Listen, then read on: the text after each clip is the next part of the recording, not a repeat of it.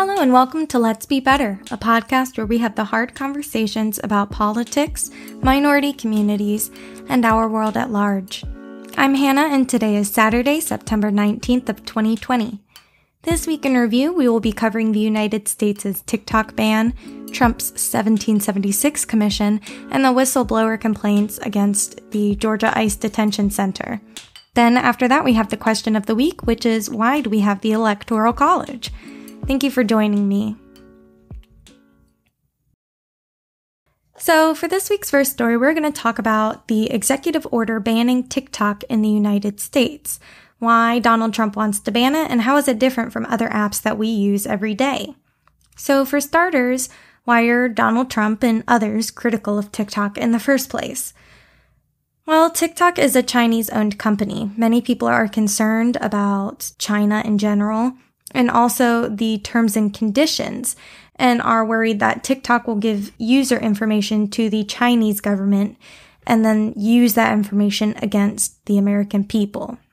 According to TikTok's privacy policy, they can access messages that you send on the app, your location if you allow them, your contacts if you allow them, your device information like your IP address, the model of your device, your mobile carrier, things like that. Chief Technology Officer of a privacy company called Disconnect, Patrick Johnson, claims that, quote, it doesn't appear that TikTok takes any more data than Facebook, but they do take measures to hide what they are collecting. Now, if these things are alarming, I have some news for you. Every website you go to, every tab you open, every social media site that you sign up for takes these same data points. Many sell these statistics to various companies and then use that information to target you with ads that are more appealing to your demographic. But what about them selling information to China and the Chinese government? Well, according to TikTok, none of your data from the app is even stored in China, only in the USA and Singapore. Patrick Johnson, who I mentioned earlier, and a columnist for the Washington Post decided to test out this theory that your information is being sent to Chinese websites, and here's what they found. We watched data flow out of the app and did not see any headed to addresses that were clearly based in China. Most went to cloud services such as Amazon Web Services. But it's possible and likely that data transmitted to these servers are transferred to other locations, but it's not verified from our end, Jackson said. He also found several references in the app to internet addresses based in China or registered there, though saw no traffic going to them. I do want to point out that TikTok has had some shady business dealings in the past. App developer Mysic uncovered that TikTok was able to view your iPhone clipboard every few seconds as long as you had the app running in the background.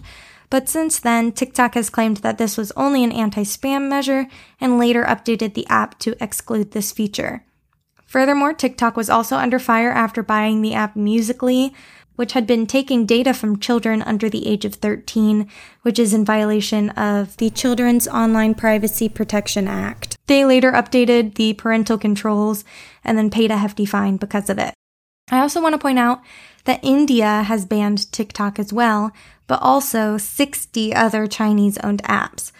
But this comes after a border dispute between China and India, which left 20 Indian soldiers and an undisclosed amount of Chinese soldiers dead.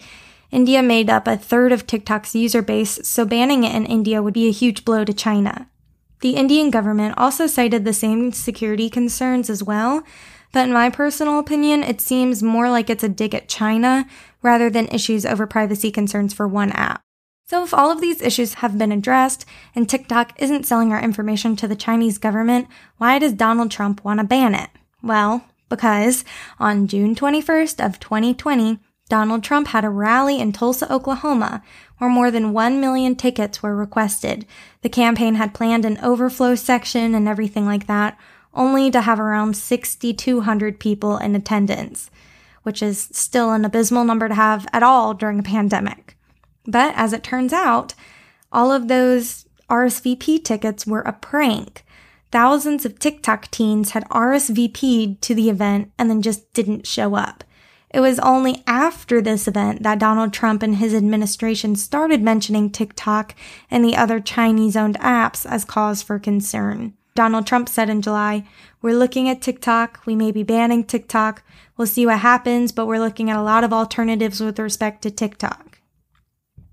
And I want to point out that TikTok has been around in the United States since 2017, but again, Donald Trump only had an issue with it after June 21st of 2020. I'm also talking about it this week because tomorrow, on Sunday the 20th, WeChat, which is owned by the same parent company that owns TikTok, will be completely shut down in the United States, and TikTok will no longer be downloadable on app stores. American users will still be able to use TikTok until November 12th, just with no updates. We'll see what happens after that date. So now for opinion time. Trump is just throwing a tantrum about his rally having embarrassingly low numbers. TikTok is no different than any other website or social media. If you don't like it and you don't like that information being, distributed, you don't have to use the app. You can also change your privacy settings. A lot of things are automatically set to collect certain aspects of data, but you can either turn them off in your phone's settings or in the app settings themselves. I also don't know why we're worried about China hypothetically gaining access to information from TikTok users when data breaches happen all the time in the United States. For example, in 2017, Chinese nationals with ties to the Chinese military breached the data of 145 million Americans through Equifax. Keep in mind, this isn't the same data as, TikTok is gathering, like what kind of phone you have or how much screen time you're using, but rather your home address, your phone number, your date of birth, social security number, driver's license number, and credit card numbers. But, Donald Trump didn't want to ban Equifax from the United States. And I think you can probably put two and two together here and figure out why. The next thing I want to discuss this week is Trump's National Commission for Patriotic Education. I have a lot of things that I want to say about this in this speech, so I think it's best that we just listen to it together, and I'll talk more in depth about each point as we get there. These radicals have been aided and abetted by liberal politicians, establishment media, and even large corporations. Whether it is the mob on the street or the cancel culture in the boardroom, the goal is the same: to silence dissent, to scare you out of speaking the truth, and to bully Americans into abandoning their values, their heritage, and their very way of life. We are here today to declare that we will never submit to tyranny. We will reclaim our history and our country for citizens of every race, color, religion, and creed. The radicals burning American flags want to burn down the principles enshrined in our founding documents, including the bedrock principle of equal justice under law. In order to radically transform America, they must first cause Americans to lose confidence in who we are, where we came from, and what we believe. As I said at Mount Rushmore, which they would love to rip down and rip it down fast, that's never going to happen. 2 months ago, the left wing cultural revolution is designed to overthrow the American Revolution. As many of you testified today, the left-wing rioting and mayhem are the direct result of decades of left-wing indoctrination in our schools. It's gone on far too long. Our children are instructed from propaganda tracks like those of Howard Zinn that try to make students ashamed of their own history. The left has warped, distorted, and defiled the American story with deceptions, falsehoods, and lies. There is no better example than the New York Times totally discredited 1619 Project. This project rewrites American history to teach our children that we were founded on the principle of oppression, not freedom. Nothing could be further from the truth. America's founding set in motion the unstoppable chain of events that abolished slavery, secured civil rights, defeated communism and fascism, and built the most fair, equal, and prosperous nation in human history. Does he know that we only had to abolish slavery and secure civil rights because we had instituted them in the first place? Does he understand that?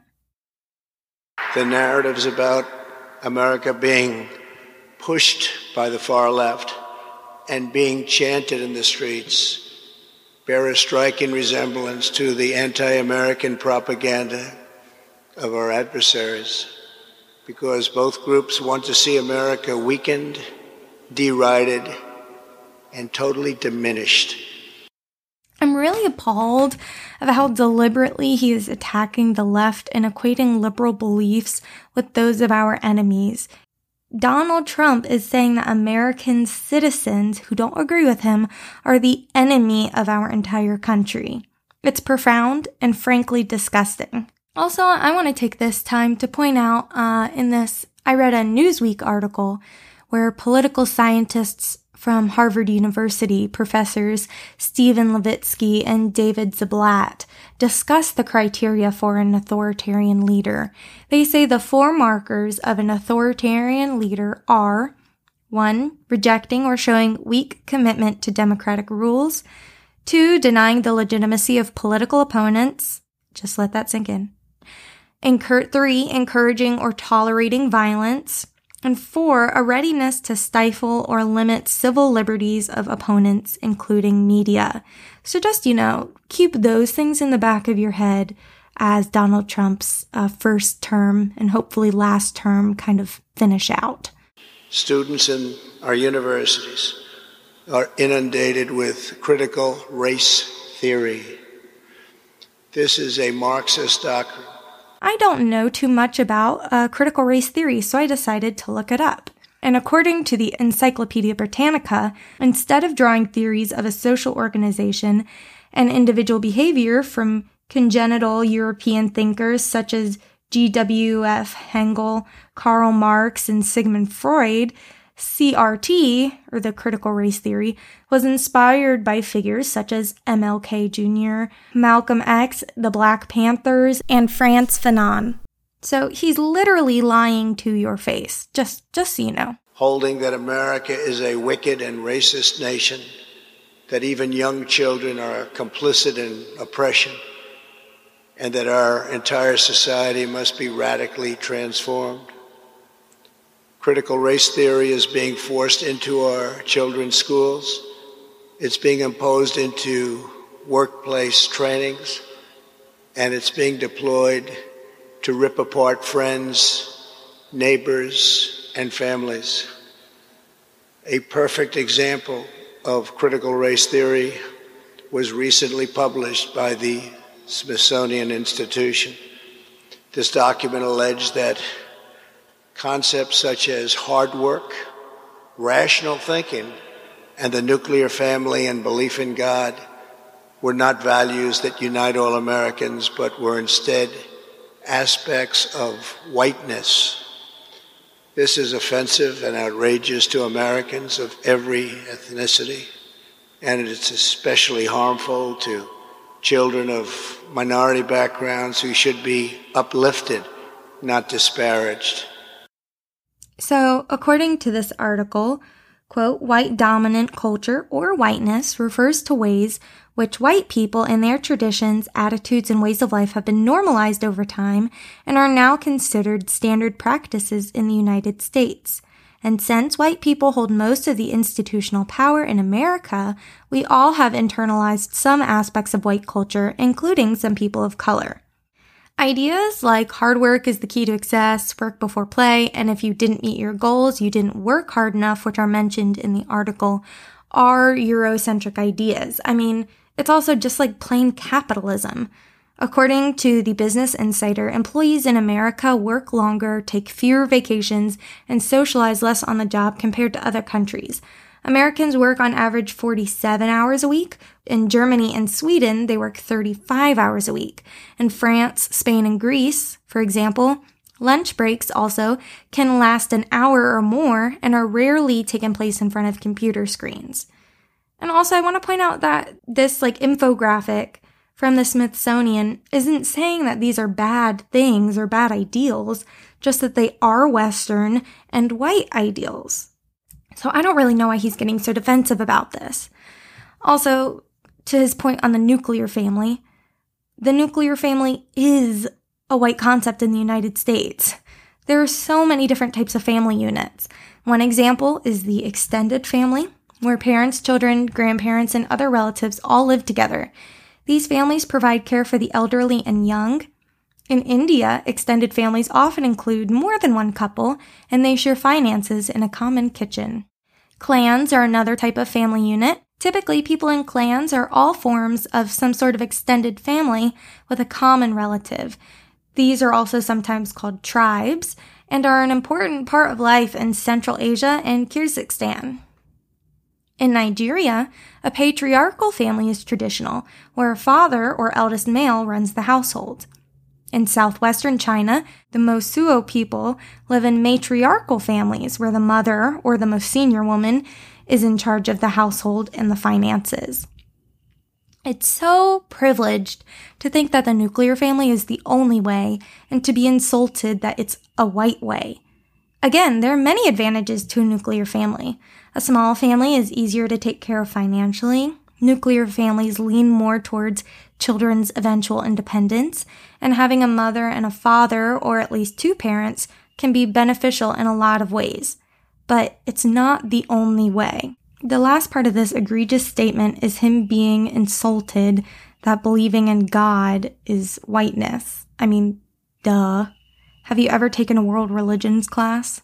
Did you not learn about the Crusades or colonization? Do I really need to list every religion in the world that doesn't involve white people? Because I'll tell you right now, they don't all involve our Christian God. Teaching this horrible doctrine to our children is a form of child abuse in the truest sense of those words.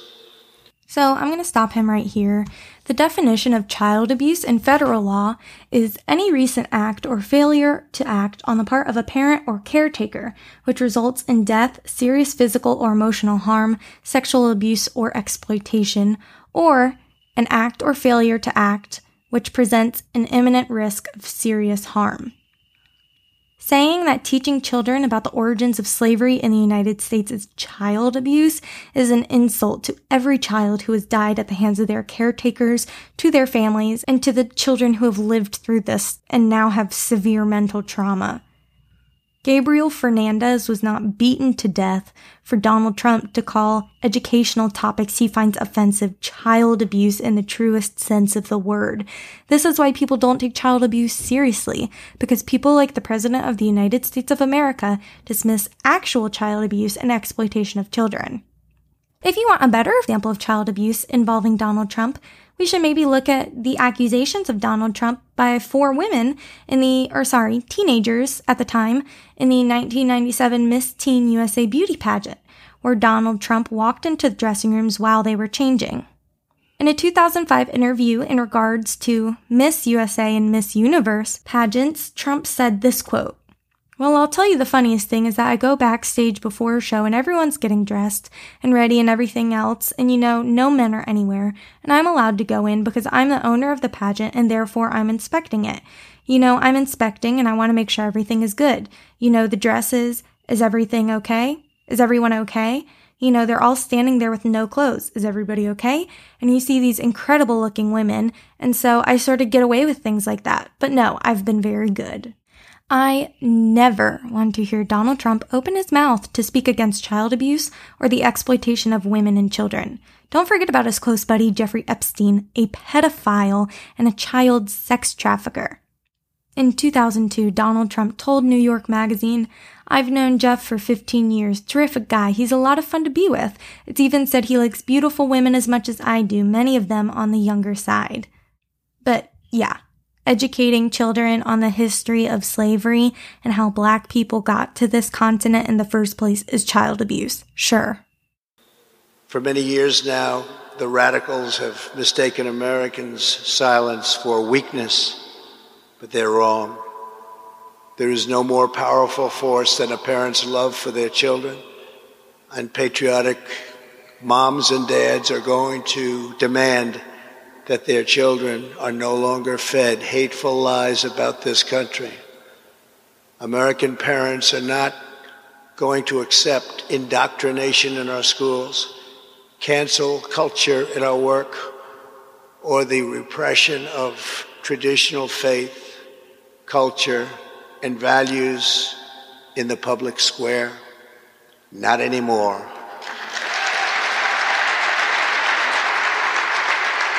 Thank you. Thank you very much. We embrace the vision of Martin Luther King, where children are not judged by the color of their skin, but by the content of their character.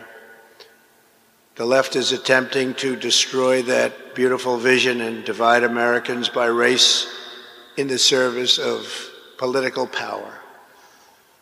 By viewing every issue through the lens of race, they want to impose a new segregation, and we must not allow that to happen.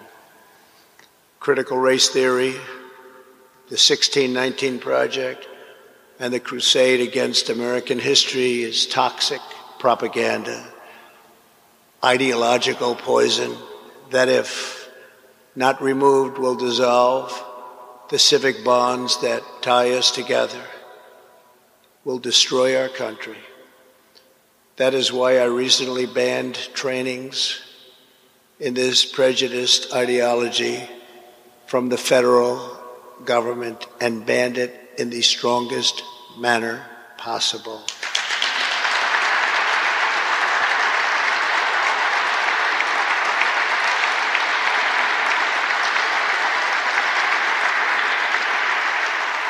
The only path to national unity is through our shared identity as Americans. That is why it is so urgent that we finally restore patriotic education to our schools. Under our leadership, the National Endowment for the Humanities has awarded a grant to support the development of a pro-American curriculum that celebrates the truth about our nation's great history. It will encourage our educators to teach our children about the miracle of American history and make plans to honor the 250th anniversary of our founding. Think of that, 250 years. Recently, I also signed an executive order to establish the National Garden of American Heroes, a vast outdoor park that will feature the statues of the greatest Americans who have ever lived. Today I'm announcing a new name for inclusion. One of the 56 signers of the Declaration of Independence was a patriot from Delaware. In July of 1776, the Continental Congress was deadlocked during the debate over independence. The delegation from Delaware was divided. Caesar Rodney was called upon to break the tie, even though he was suffering from very advanced cancer. He was deathly ill. Rodney rode 80 miles through the night, through a severe thunderstorm, from Dover to Philadelphia, to cast his vote for independence. For nearly a century, a statue of one of Delaware's most beloved citizens stood in Rodney Square, right in the heart of Wilmington. But this past June, Caesar Rodney's statue was ordered removed by the mayor and local politicians as part of a radical purge of America's founding generation.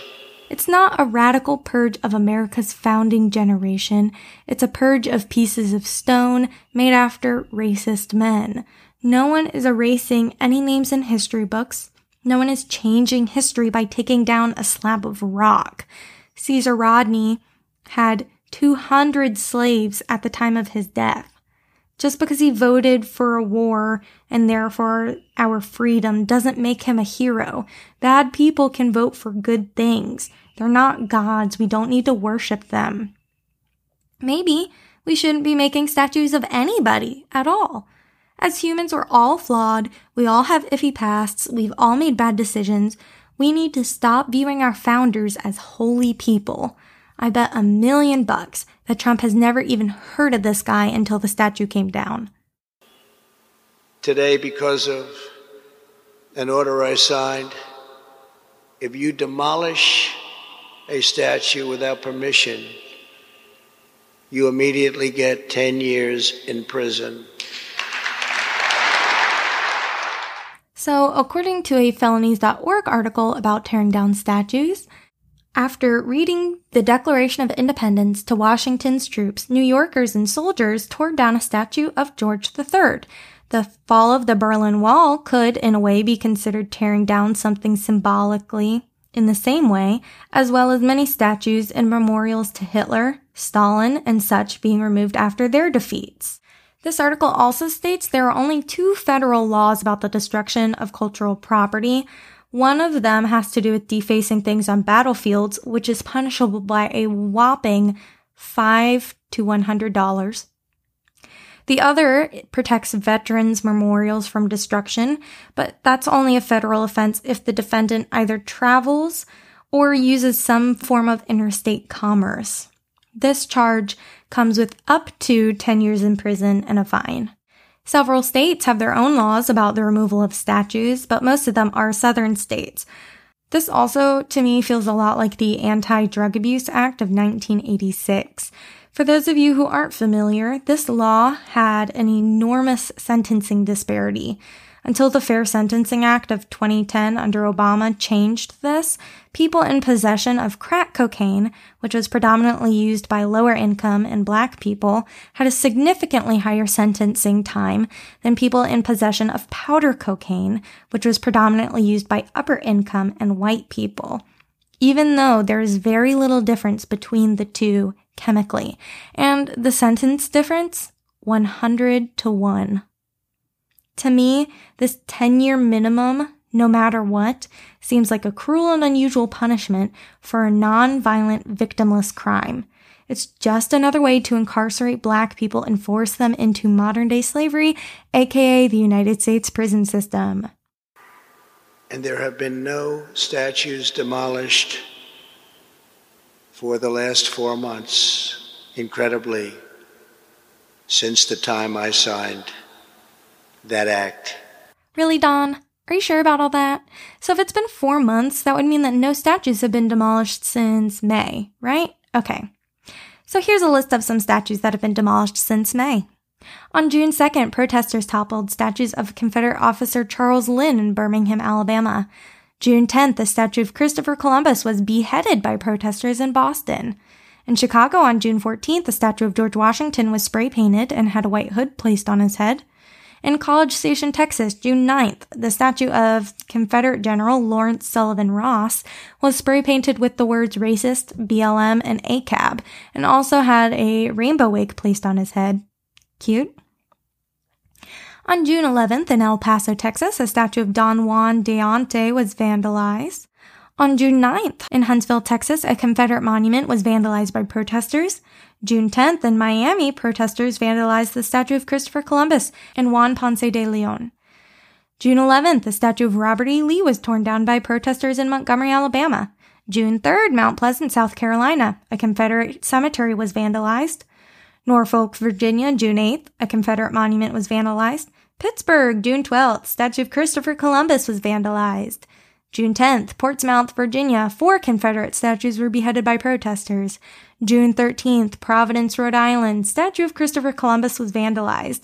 Raleigh, North Carolina, June 10th, Confederate statue vandalized. Richmond, Virginia, June 6th, statue of Confederate General Williams Carter Wickham was toppled. Also in Richmond, June 10th, a statue of Jefferson Davis, the former president of the Confederacy, was torn down. And that same day, a statue of Christopher Columbus was taken down and thrown into a lake. June 2nd, Sharber, Maryland, Robert E. Lee statue is vandalized. And all of that was from this one article, which was written on June 12th of 2020. So that's 12 days worth. And I'm sure that's not even all of them. Donald Trump is lying to you. Joe Biden said nothing as to his home state's history and the fact that it was dismantled and dismembered, and a founding father statue was removed. Today, America will give this founding father, this very brave man who was so horribly treated, the place of honor he deserves. He was not treated horribly. His statue was removed by government officials via a crane and placed gently into a flatbed truck to be transported to storage. It wasn't even toppled by protesters. What is he talking about? I'm announcing that the statue of Caesar Rodney will be added to the National Garden of American Heroes.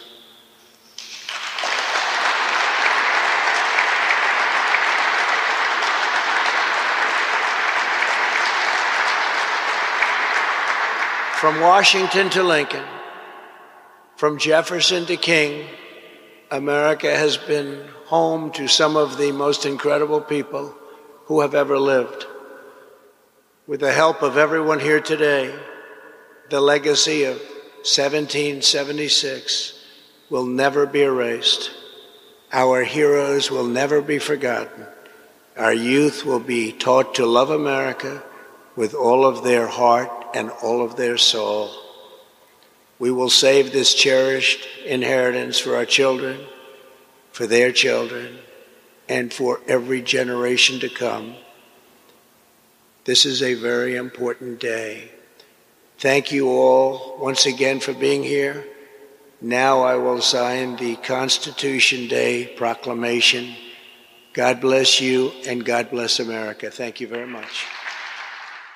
In conclusion, this is just more red flags of how Trump is trying to promote nationalism in the United States, and we're getting closer and closer to becoming a fascist country. I pray somebody overwrites this because, I don't know about you, but I don't think that the president should be in charge of education. Everything he says is a lie. Everything he says is inflammatory. I don't even know what this 1776 commission is supposed to promote. I'm interested to see where this goes and what he puts in place with this commission, if anything, if it doesn't get overturned. And once again, he's just using executive orders to do whatever he wants and to shut people up that he doesn't want to hear. And the last story of the week that we'll talk about today are the mass hysterectomies and other egregious potential crimes taking place in an ICE detention center in Georgia. On September 14th of 2020, a 27-page complaint about the Irwin County Detention Center, or ICDC, was sent to the Inspector General, the Officer for Civil Rights and Civil Liberties, the Acting Director of the Atlanta ICE Field Office, and the Warden of the ICDC. The complaint was made on behalf of Dawn Wooten, who is a licensed practical nurse at the facility, through an organization called Project South. They also interviewed dozens of immigrants at ICDC. The document is long, but I really suggest that everyone read it. I did myself, and it didn't take that long to get through. There are so many disturbing things that this complaint mentions that I just don't have time to cover today. It is, of course, in the description. So, there are tons of egregious things that happen to these detainees, including a lack of COVID testing, safety precautions, unsanitary living conditions, mistreatment of employees, and an overall just lack of decent healthcare in the facility. So I'll start with how the facility is handling COVID and the general lack of medical care. One immigrant tells the story of how two women were not feeling well and then had symptoms of COVID-19, including fatigue, headaches, body pain, and the loss of taste and smell. These women asked nurses to take their temperatures, but the nurse refused until they put in a sick call request. One of the women put in 3 sick call requests over the span of a week and a half before she was eventually taken to medical. The other waited over 2 weeks and put in 4 or 5 requests. After the 5th request, she gave up on getting tested or even receiving medical care. An immigrant said, "We lost hope after they weren't being looked at. We all knew it was up to us to take care of ourselves." Another immigrant claims in the document that a nurse once said that she didn't understand why the 2 detainees had to get tested. After the 2 women were brought back to the unit after not being tested or treated, one of them got so sick that she couldn't leave her bed. When others in the unit asked the officer if they could give a food tray to the sick woman, the officer told them that she had to get up and get it herself. Eventually, after they became even more sick, they were transferred to the quarantine unit E4. A 3rd woman then became sick with the same symptoms, but was told that she was just experiencing allergies and was not allowed to be tested. In the document, men also discussed their difficulties with testing. At one point, they went on a hunger strike to protest. One man shared that a certain immigrant went on a hunger strike for 3 weeks and lost a lot of weight. Allegedly, when individuals go on hunger strikes, ICDC shuts off their water source entirely. Ms. Wooten confirmed that this was a common practice and said that at one point an immigrant was so desperate he had to drink out of a toilet. The complaint also talks about how ICDC had purchased 2 $14,000 rapid testing machines for the facility, bought via taxpayer money, but that no one was trained on how to use it, and so they were just locked up in administrative offices. Later in the document, Ms. Wooten talks about how she and all of the other immigrants only received 1 mask since the start of quarantine. When Ms. Wooten's broke, she asked her supervisor for a new one, but he claimed that since she was already given one, they didn't have to give her another. Ms. Wooten had to buy one herself with her own money. She also gave an N95 mask to an on-duty officer, but was later reprimanded for doing so and was told by her supervisor, quote, "It was not our responsibility to give officers a mask." The complaint also details the fact that the facility doesn't provide enough cleaning measures for the people to be safe inside. From the complaint, quote, "She explained that while an employee sprays bleach in the shower, nobody is getting in there scrubbing the showers." Ms. Wooten also stated that she knew that the Lysol being used to disinfect units was watered down and not fully concentrated. Detained immigrants echoed this sentiment. One detained immigrant stated that ICDC's medical unit is the worst one. It's really, really dirty. He also stated that the medical unit sometimes smells and that they, quote, "don't clean." In a letter, another immigrant described the medical unit itself as being dirty and with animals like ants and insects, and it only had 1 bed, toilet, and sink. Other immigrants say that they have no way to sanitize their bunks to ward off the virus, so they use shampoo as soap and their socks as a mop. One immigrant tells Project South that a woman went into quarantine for 22 days and was given no right to commissary, to communicate with her family, no microwave to prepare her food for 2 days, and she was only allowed to go out for 15 minutes in the morning and 15 minutes in the afternoon, depending on the guard, because many days she was not allowed to leave at all. She was denied water countless times, and her cell was never cleaned while she was in quarantine. The shower she had to use was also so hot that she couldn't correctly wash herself, and she also wasn't given enough personal hygiene supplies for her time in isolation. Quote, "The treatment by the guards is humiliating, and since she doesn't speak English, they make fun of her. She came out after 22 days of psychological, physical, and emotional torture." Another woman tells Project South, "There are a lot of people here who end up in medical trying to kill themselves because of how crazy it is. If it wasn't for God, I probably would have ended up in the infirmary for suicide. It was just crazy. I can't believe this is the quarantine unit, the cohort unit. The floors are disgusting and nobody cares." Many immigrants say that the nurses don't listen to them when they're complaining about pain.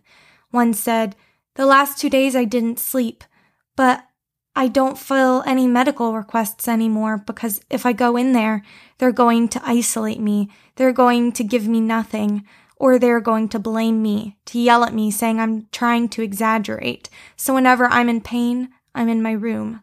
I sleep, I pray to God, and cry. That's the only way I'm trying to survive.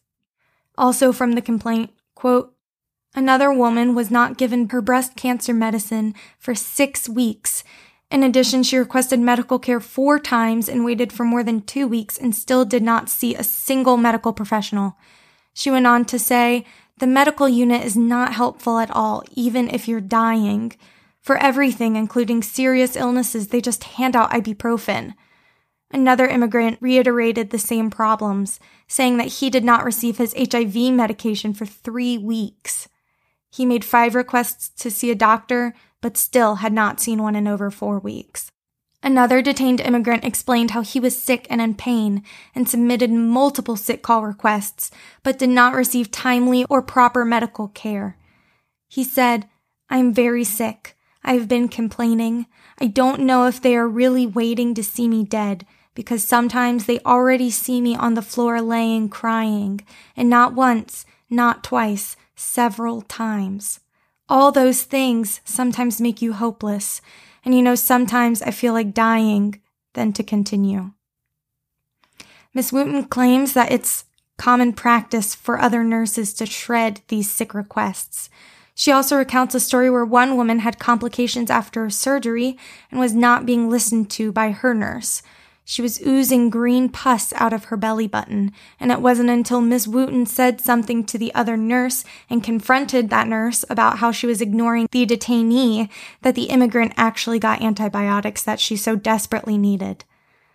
Also directly from the complaint, in May 2020, the previous Health Services Administrator, Ms. Cole, died from COVID-19.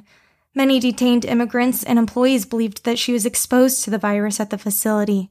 Ms. Wooten stated that Ms. Cole explicitly told her and another colleague that she had contracted COVID-19 from ICDC, explaining that she only went to work and home without going anywhere else. However, when Ms. Cole died, the new health service administrator told staff that Ms. Cole contracted COVID-19 from a family barbecue and attributed Ms. Cole getting COVID-19 and dying to Ms. Cole's old age and underlying conditions. At one point, Ms. Wooten herself became ill with COVID-19 symptoms. She got a doctor's note telling her not to return to work until her symptoms subsided. After testing negative and returned to work, Ms. Wooten was demoted from a full-time position to a fill-in without any explanation. Also, though it's not the main complaint in the document, I do want to read a few quotes from the introduction about just how generally disgusting the facility actually is. Quote, another immigrant stated, "This is the dirtiest facility I have ever been in. Everything is dirty. One shower for more than 50 people, one bathroom for all of us. I don't even know how to give more details because it's all nasty, really nasty. Only God is taking care of us here." Another immigrant told Project South, "It's been hell. It's dirty, it's nasty, and there is mold." She went on to say the food is so bad that people can't keep it down. She explained that the food is often spoiled, and oftentimes cockroaches and ants from the unit come into the food. Another immigrant stated, "The meals are disgusting. There are ants in the food." And lastly, the most horrific complaint is about the mass hysterectomies being performed by one of the doctors. Immigrant women often express how they didn't trust the doctor performing these procedures. After talking to other women, one immigrant found at least 5 women had hysterectomies performed between October and December of 2019. According to the document, she says that the women reacted confused when explaining why they had one done. The woman told Project South that it was as though the women were trying to tell themselves it's going to be okay. She further said, "When I met all these women who had had surgeries, I thought this was like an experimental concentration camp. It was like they're experimenting with our bodies." From the document, quote, Ms. Wooten also expressed concern regarding the high numbers of detained immigrant women at the ICDC receiving hysterectomies. She stated that while some women have had heavy menstruation or other severe issues that would require a hysterectomy, everybody's uterus cannot be that bad. Ms. Wooten explained everybody he sees has a hysterectomy, just about everybody. He's even taken out the wrong ovary on a young lady. She was supposed to have her left ovary removed because it had a cyst on the left ovary. He took out the right one. She was so upset. She had to go back to take out the left, and she wound up with a total hysterectomy. She wanted children, so she had to go back home and tell her husband that she couldn't bear kids. She said she was not all the way out under anesthesia and heard the doctor tell the nurses that he took the wrong ovary. Ms. Wooten also stated that the detained woman expressed to her that they didn't fully understand why they had to get a hysterectomy. She said, "I've had several inmates tell me that they've been to see the doctor and they've had hysterectomies and they don't know why they went or why they're going. And if the immigrants do understand what they're getting done, some of them a lot of times won't even go. They say they'll wait to get back to their country to go to the doctor." The rate at which hysterectomies have occurred have been a red flag for Ms. Wooten and other nurses at ICDC. Ms. Wooten explained, "We've questioned amongst ourselves. Like goodness, he's taking everybody's stuff out. That's his specialty. He's the uterus collector. I know that's ugly. Is he collecting these things or something? Everybody he sees, he's taking all their uteruses out, or he's taking their tubes out. What in the world?" Intertwined with the issues of reported high rates of hysterectomies is the issue of proper informed consent. Regarding the hysterectomies, Ms. Wooten explained, "These immigrant women, I don't think they really, totally, all the way understand this is what's going to happen, depending on who explains it to them." Furthermore, another immigrant reported to Project South that, quote, "The staff at ICDC and the doctor's office did not properly explain to her what procedure she was going to have done. She reported feeling scared and frustrated, saying it felt like they were trying to mess with my body. When she asked what was being done to her body, she was given 3 different responses by 3 different individuals. She stated, I tried to explain to her that something isn't right, that the procedure isn't for me. The nurse responded by getting angry and agitated and began yelling at her. She told Project South that seeing the nurse's nervous and angry response confirmed that something was not right. Since the release of this complaint, 168 members of Congress sent a letter urging DHS Inspector General Joseph Kafari to investigate the allegations of mass hysterectomies. They're demanding an urgent response and a briefing on the status of the investigation by September 25th. That's from NPR. Also from NPR, the American College of Obstetricians and Gynecologists, which represent more than 60,000 women's healthcare physicians, also wrote a letter to the Inspector General, calling the complaint's concerns alarming and urging him to investigate them properly. The doctor in question that performed the hysterectomies was later identified as Dr. Mahindra Amin. He's apparently the only doctor that performs hysterectomies for the facility. It's now surfaced that Ahmed has had legal troubles in the past in regards to the medical field. In 2013, Amin was at the center of a different whistleblower complaint. This one accused him of Medicare and Medicaid fraud. He and another doctor ended up settling for over $500,000, but claimed no liability.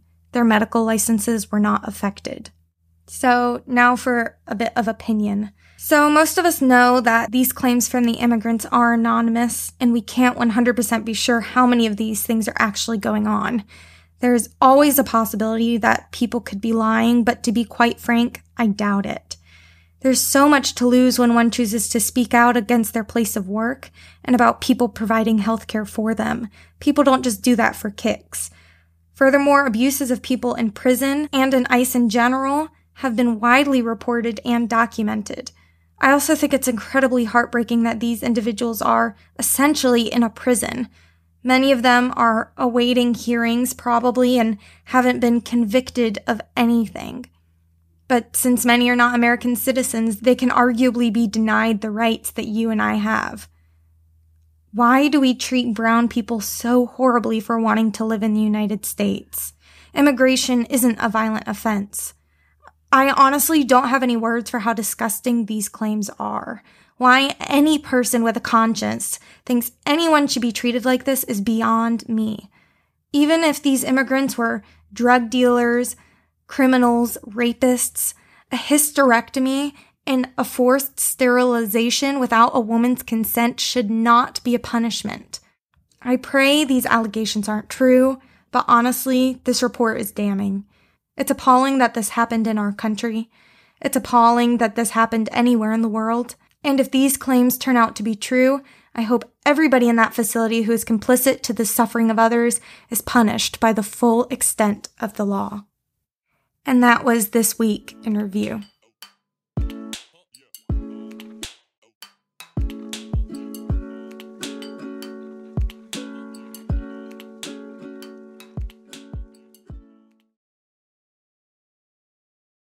Now, on to this week's question of the week. What is the Electoral College? How did it come to be? And is it still relevant today? So, first of all, let's talk about what the Electoral College is and how it works. Then we can get into its origins. The Electoral College is made up of 538 electors in total. A certain number of electors represent each state, and it always totals out to 538 members, though which number of electors go to each state can change. This is dependent on the state's population. Make sure you complete the census. Each state has a certain number of electoral votes, which is equivalent to how many people each state has in Congress. Congress is equal to Senate plus House of Representatives.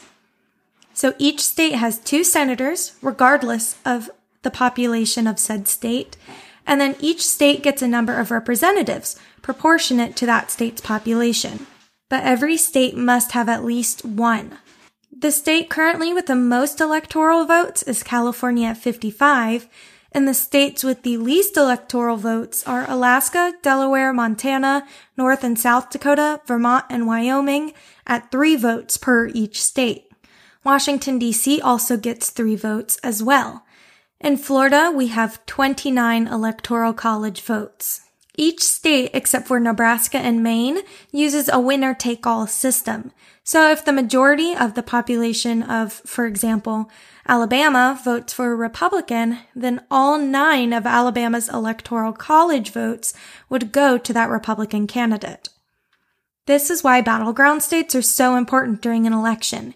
Even if the vote is split between 51% versus 49% between 2 parties, 100% of the Electoral College votes would go to the person with the 51% lead.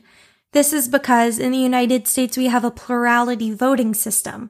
If you think this is whack or want to learn more about how other countries vote, I suggest listening to my last podcast's question of the week, why do we have a 2-party system in America? And there I talk about different voting systems too.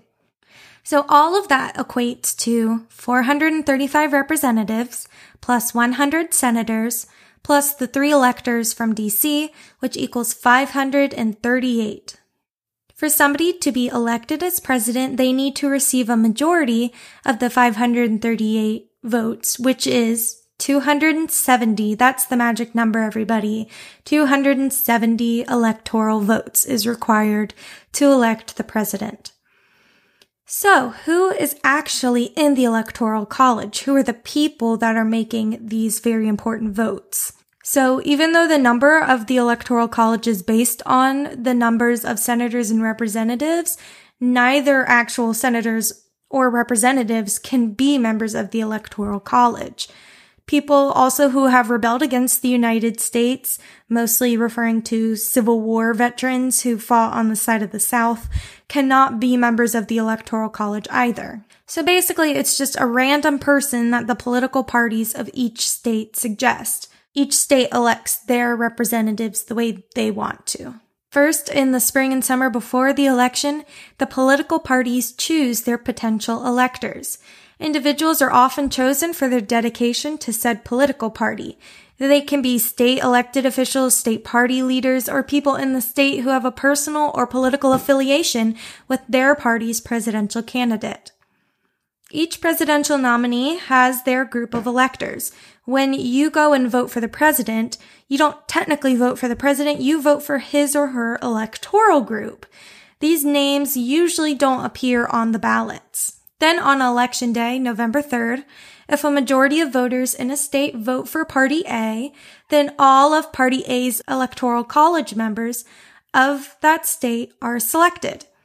For example, in 2020, if the majority of Mississippi decides to elect Donald Trump, then all of the Republican Electoral College members of Mississippi would then be selected to go and submit their Electoral College votes.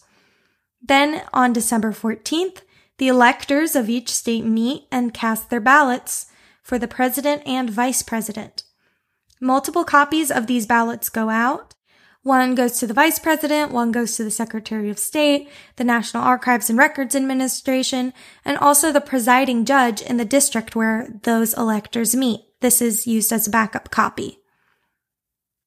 Then in January, the U.S. Congress meets in joint session to count the electoral votes, and the president-elect becomes the president. It's important to note that even though 99% of members of the Electoral College do vote with the majority of their state, they do not technically have to do that. Some states do require this, and other states use fines, can disqualify that person, or even replace them if they choose not to vote with the state's majority. No elector has ever been prosecuted for failing to vote with the majority, though several have been disqualified, replaced, and fined. This happened notably, I think, a few times in 2016. Here in Florida, we do require that our electors vote with the majority of the state. It's also important to know, and I talked about this a little bit earlier, that you, unless you're a member of the Electoral College, do not technically vote for president. You vote for the members of the Electoral College, who in turn vote for the president. So now let's talk about why we even have the Electoral College in the first place. The Electoral College was created during the Constitutional Convention of 1787 in Philadelphia. Though the convention was intended to revise the Articles of the Confederation, many delegates, including most notably James Madison and Alexander Hamilton, wanted to create a new government rather than fixing the existing one. The result of the convention was the creation of the Constitution and also the selection of George Washington to preside over the convention. And then also, as we know, the convention also led to the Electoral College. At this time, no other country had directly elected its chief executives, so Americans and the delegates at this constitutional convention were really just trying to make up something so that way everybody would be happy and it would be fair and not like England. A lot of these delegates had a really deep-seated mistrust of executive power and then worried about America becoming like England. There were two main camps that debated on how our leaders should be elected.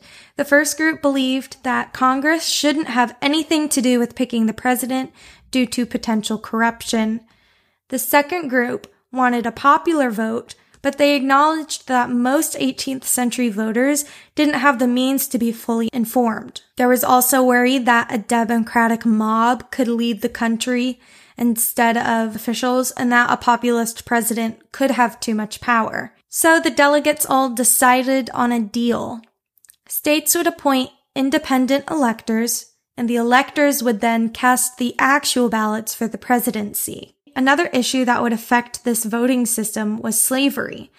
According to History.com, in 1787, roughly 40% of the people living in the southern states were black slaves. James Madison from Virginia, where slaves made up 60% of the population, knew that either a direct presidential election or one where electors were divvied up based only on the free white residents would not benefit the South. This then led to the 3/5 compromise, in which black slaves would be counted as 3/5 of a person for the purpose of allocating representatives and for federal taxes, but they weren't actually people because they couldn't vote. So, in summary, the Electoral College was created so that way we could elect a leader without corruption being involved, and because not all voters would be informed to have enough of a majority rule system, and then lastly, so smaller states could have an equal say as the larger states and then therefore Black people could count as people in the South, but just not vote. So, do we still need the Electoral College today? The Electoral College has gotten a lot of flack since the 2000 Bush-Gore election, and then even more since the 2016 Clinton-Trump elections.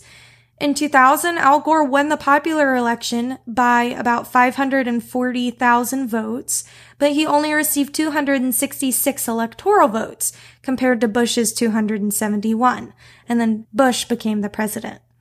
In 2016, Hillary Clinton won the popular election by just under a 3 million vote advantage, but only received 227 electoral college votes compared to Trump's 304. Again, they need 270 to win. Some pros of the Electoral College are that it incentivizes candidates to campaign in more areas rather than just places where they know they'll win. So far in our history, it's September. This might change in the next month, but we have had a smooth transition of power from each president to the following president. Nobody's objected of the results, and we haven't really had any giant civil discourse when power has been transitioned. And then lastly, there's always certainty to the outcome of elections. Since citizens don't actually vote on the president, just the Electoral College, there is less pressure to count and then recount individual ballots since we only need to rely on the majority. Some cons of the electoral system are that many people believe that a popular vote would be more appropriate today. After all, one of the reasons the Founding Fathers wanted an electoral college in the first place was because the average rural citizen would not be informed. Since the time of the Constitution, both newspapers, news outlets, and internet have allowed for most people to have access to information needed to make an informed decision. Technically, as we mentioned earlier, the Electoral College can in fact ignore the will of the people, though this really isn't common. It is something that a lot of citizens are concerned about being potentially abused. And then also presidential candidates tend to focus only on swing states and states with the large electoral vote. Even though the smaller states get more of a say with the Electoral College, I feel like they're still often ignored by presidential nominees. And then my last point with this is that individuals in smaller states technically have more of a voter power than individuals in more populated states. This is both a pro and a con depending on how you look at it and who you are. If you were in a smaller populated state like Wyoming, you would have more of a say in the presidential election than a citizen of California. Some argue that this allows Wyoming to not be overlooked, but others argue that policies should benefit the majority of people, even if the majority of those folks shared the same demographic. So now, on to some opinions. Personally, I have a better understanding now of the Electoral College after doing all this research than I did before. For one, the transition of presidents in our country. Again, we'll see how this works in November, and I'm not super sure about how the Electoral College plays into the transition of power, but it does, and it's worked so far. Also, to me, most of the pros seem outdated. I'm not sure if the Electoral College should be completely disbanded, but I definitely think that we need some revisions. I also agree with the idea of a popular vote. Even if we choose to use representatives to cast our ballots officially for president, I think that our current winner-takes-all system is more problematic than it is good. Maybe we should lean more towards what Nebraska and Maine do and still have Electoral College people, but instead of all of the votes of one state going to one representative, we divide up each state's Electoral College votes based on the portion of people that voted for each president. Furthermore, and this is kind of my biggest qualm, I don't believe that the Electoral College should be what holds presidential nominees accountable for where they campaign. I also think it would be more appropriate if maybe each political party came up with a rule, or maybe we came up with a law in general, something that holds presidential nominees more accountable. Maybe a rule like that each candidate has to campaign in every state, or maybe an equal amount of red and blue states, or maybe they have to campaign in at least one state of each population bracket. In conclusion, I guess I support getting rid of the Electoral College, but if we do, I definitely acknowledge that we need something else in place to protect citizens, keep peace during presidential transitions, and to encourage politicians to campaign in various states. And those are my hot takes on the Electoral College. You know where I stand. You now maybe know a few more things than you did before, and I want to know what you think. Do you want the Electoral College to be removed or potentially revised? Do you like how it is? Did you learn something new, or maybe have a more in-depth question? Feel free to comment on the YouTube recording of this podcast. Also, if you have a suggestion for future question of the week, feel free to leave it in the comments as well. As always, the links to my sources and those socials are in the description. Thanks again for listening, and have a great day.